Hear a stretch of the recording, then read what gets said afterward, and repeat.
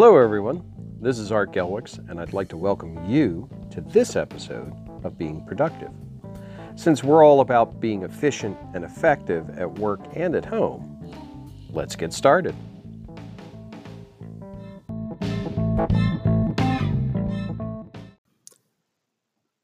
Well, here we are. We're at the time period of holiday chaos and all the lovely panic and anxiety that comes along with the holidays. We really need to back this back a notch.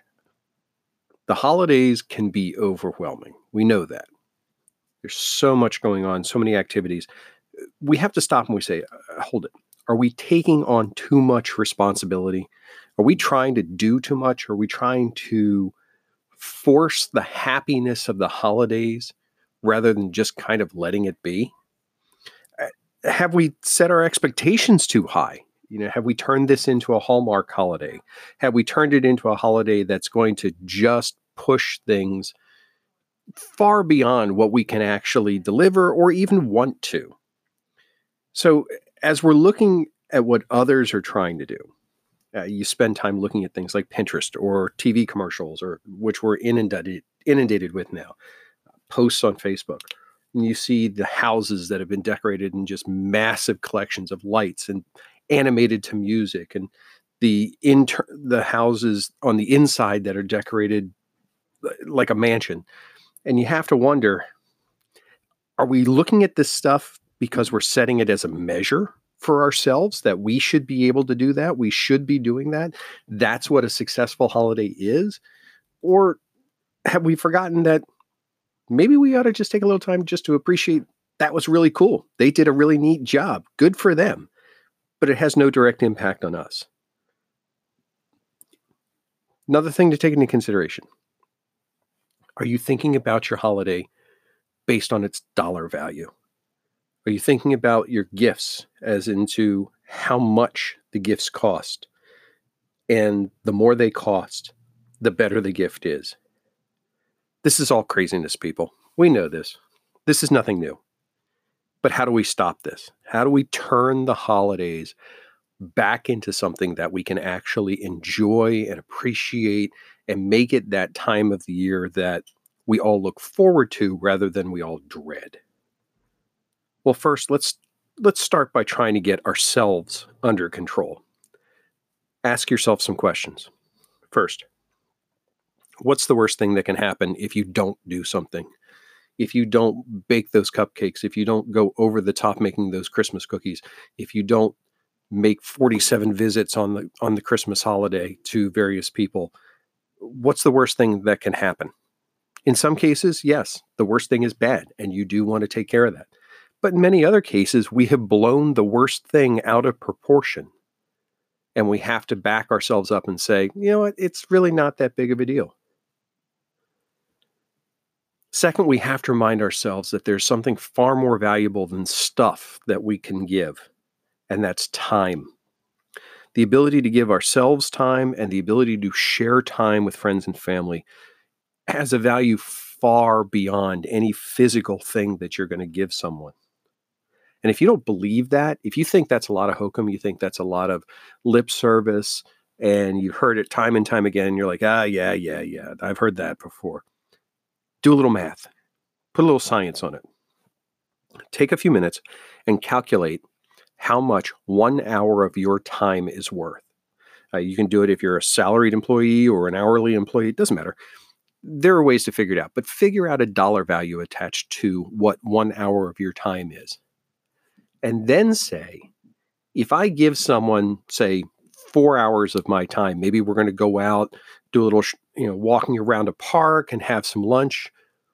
What's the true value of that gift then? Understanding that those are the types of things that are permanent. They don't take up space. They don't create clutter. They generate memories. They create a closer emotional connection. And they give us a chance to disconnect from the chaos. Takes that value, that 4-hour dollar amount that I mentioned a few moments ago, and multiplies it by a factor of 10. Second thing, spread things out. There are 6 fewer days this year between Thanksgiving and Christmas than have been in the past. This is one of those years. This creates, again, panic. There's so much to do, and now there's less time to do it. Well, don't use that as a reason to try and amp up what you're doing. Use it as a reason to trim it down and streamline it. Cut things out. Say, look, there's 6 less days. I can't do as much as I normally do, and I don't need to. Try and consolidate your trips. Try and consolidate your chores. Take a little bit of planning time to figure out how to optimize the time you have, rather than saying, I have to do this, and this popped up, and I have to do that. That 5 minutes that you take to reset how things are going to sequence makes all the difference in the world. Finally, we've got to reward ourselves a little bit for each success that we've got. When we finish something off, we do something, we accomplish something, it can be really overwhelming because as soon as that thing's done, 3 more things pop up and have to go on the list. We never feel like we're making any headway. So in your to-do list, if you have to-do lists, if you keep a list of tasks, however you organize yourself, put some rewards in there. Give yourself some markers to say, when I get this done, I'm going to reward myself. Now, I'm sure you've heard about, being that kind of rewarding before. But what people don't quantify is why it has a value. Now, it doesn't have to be big. It can be something very small, but it has to mean something to you. And it needs to be a trigger for you to remind yourself that you're doing your best. One of the best personal rewards is the gift of a little bit of time. I'll give you my example, and I think this might help kind of quantify this a little bit more clearly. For me, my reward is a good cup of coffee. Now, I'm not talking a Starbucks or Dunkin' Donuts or, Wawa coffee. No, I mean taking time in the kitchen, grinding the beans, pouring the hot water over the coffee grounds and the Chemex, and making myself a truly good cup of coffee. Why? Well, it's not so much the coffee. It's the fact that the process of making the coffee and then drinking the coffee takes about 10 minutes. And in that 10 minutes, that's all I'm doing. I'm giving myself 10 minutes to disconnect and, to use the woefully overused phrase of 2019, to be mindful of what I'm doing just for that. That 10 minutes is a gift to myself, an opportunity to kind of downshift, idle a little bit, and then be ready to get back into what I need to do. The holidays can be one of the most stressful times of the year. But if we have a little understanding, a little planning, and a willingness to give ourselves a break, the holidays don't have to be that bad.